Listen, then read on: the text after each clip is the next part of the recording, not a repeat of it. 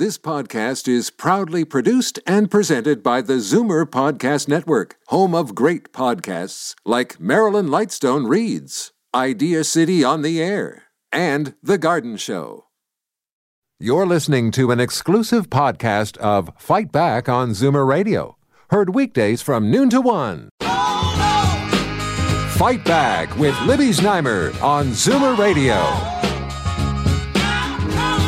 Welcome back. Back to Canada now. And while so many of us are waiting to learn when we might get vaccinated, the Conservatives are criticizing the Trudeau government's decision to prioritize federal inmates in its rollout plan. Advocates say this is a sound policy that will protect vulnerable people both inside and outside the prison system. Here's what Doug Ford had to say. Well, when I first heard it, I didn't believe it. I had to get my team to double check that they had the information right, because what I understand, you're giving the most dangerous criminals in the entire country, folks. These are people that are in federal prison penitentiaries. Again, the most dangerous criminals in the entire country. How do you square this?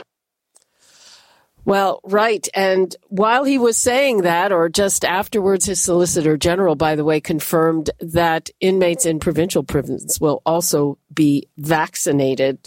Wondering what you think of that. 416-360-0740, toll free 1-866-740-4740. And now I'm joined by Jason Lietaer, Conservative strategist and president at Enterprise. Hi, Jason. Hey, how's it going, Libby? Fine. How are you? Happy New Year. Happy New Year to you. So how do you feel about this?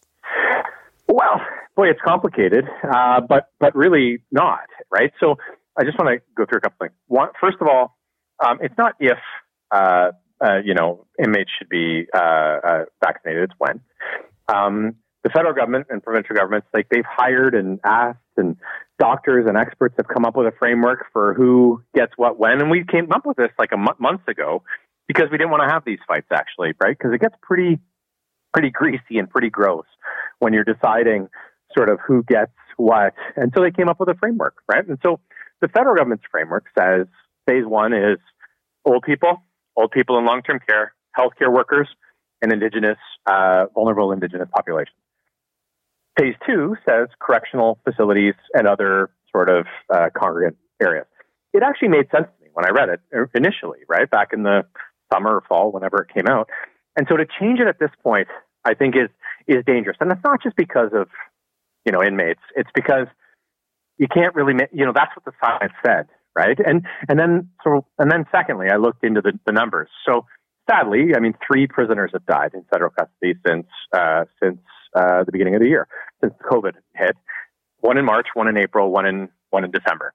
And so if we're doing a risk assessment, it sounds to me like the scientists and doctors actually got it right, which is congregate settings like long-term care facilities are way, way, way more at risk to have people actually die than these facilities. Because the truth is, you've got cases in these facilities. But so I would say, they should stick to the science. They should probably just stick to what they said they were going to do, and they'd probably get a lot less flack for it, to be honest. I can understand why people are upset, and even the people that are supposedly being prioritized, where a lot of them are not able to get those shots. Yeah, and this is the sort of the gross part of the next few months is, does my 80-year-old, 90-year-old grandmother really have to get in line behind? And those are discussions that get pretty greasy pretty fast. They're not a lot of fun. And that's one of the reasons why we have a framework. So it's one of the reasons why you sort of don't stray from that kind of thing. And so advocates will say a lot of these populations are Indigenous, males who are incarcerated, and they're at high risk. And I would say that makes some sense to me. That's one of the reasons why they're in phase two, well ahead of, if you're a 40-year-old male incarcerated, you're probably more likely to get COVID and than me, for example. Your health is probably worse, and you're in a congregate setting. I don't understand why you would be ahead of me. I think it's hard for people to understand why you'd be ahead of my 95-year-old grandmother. Yeah.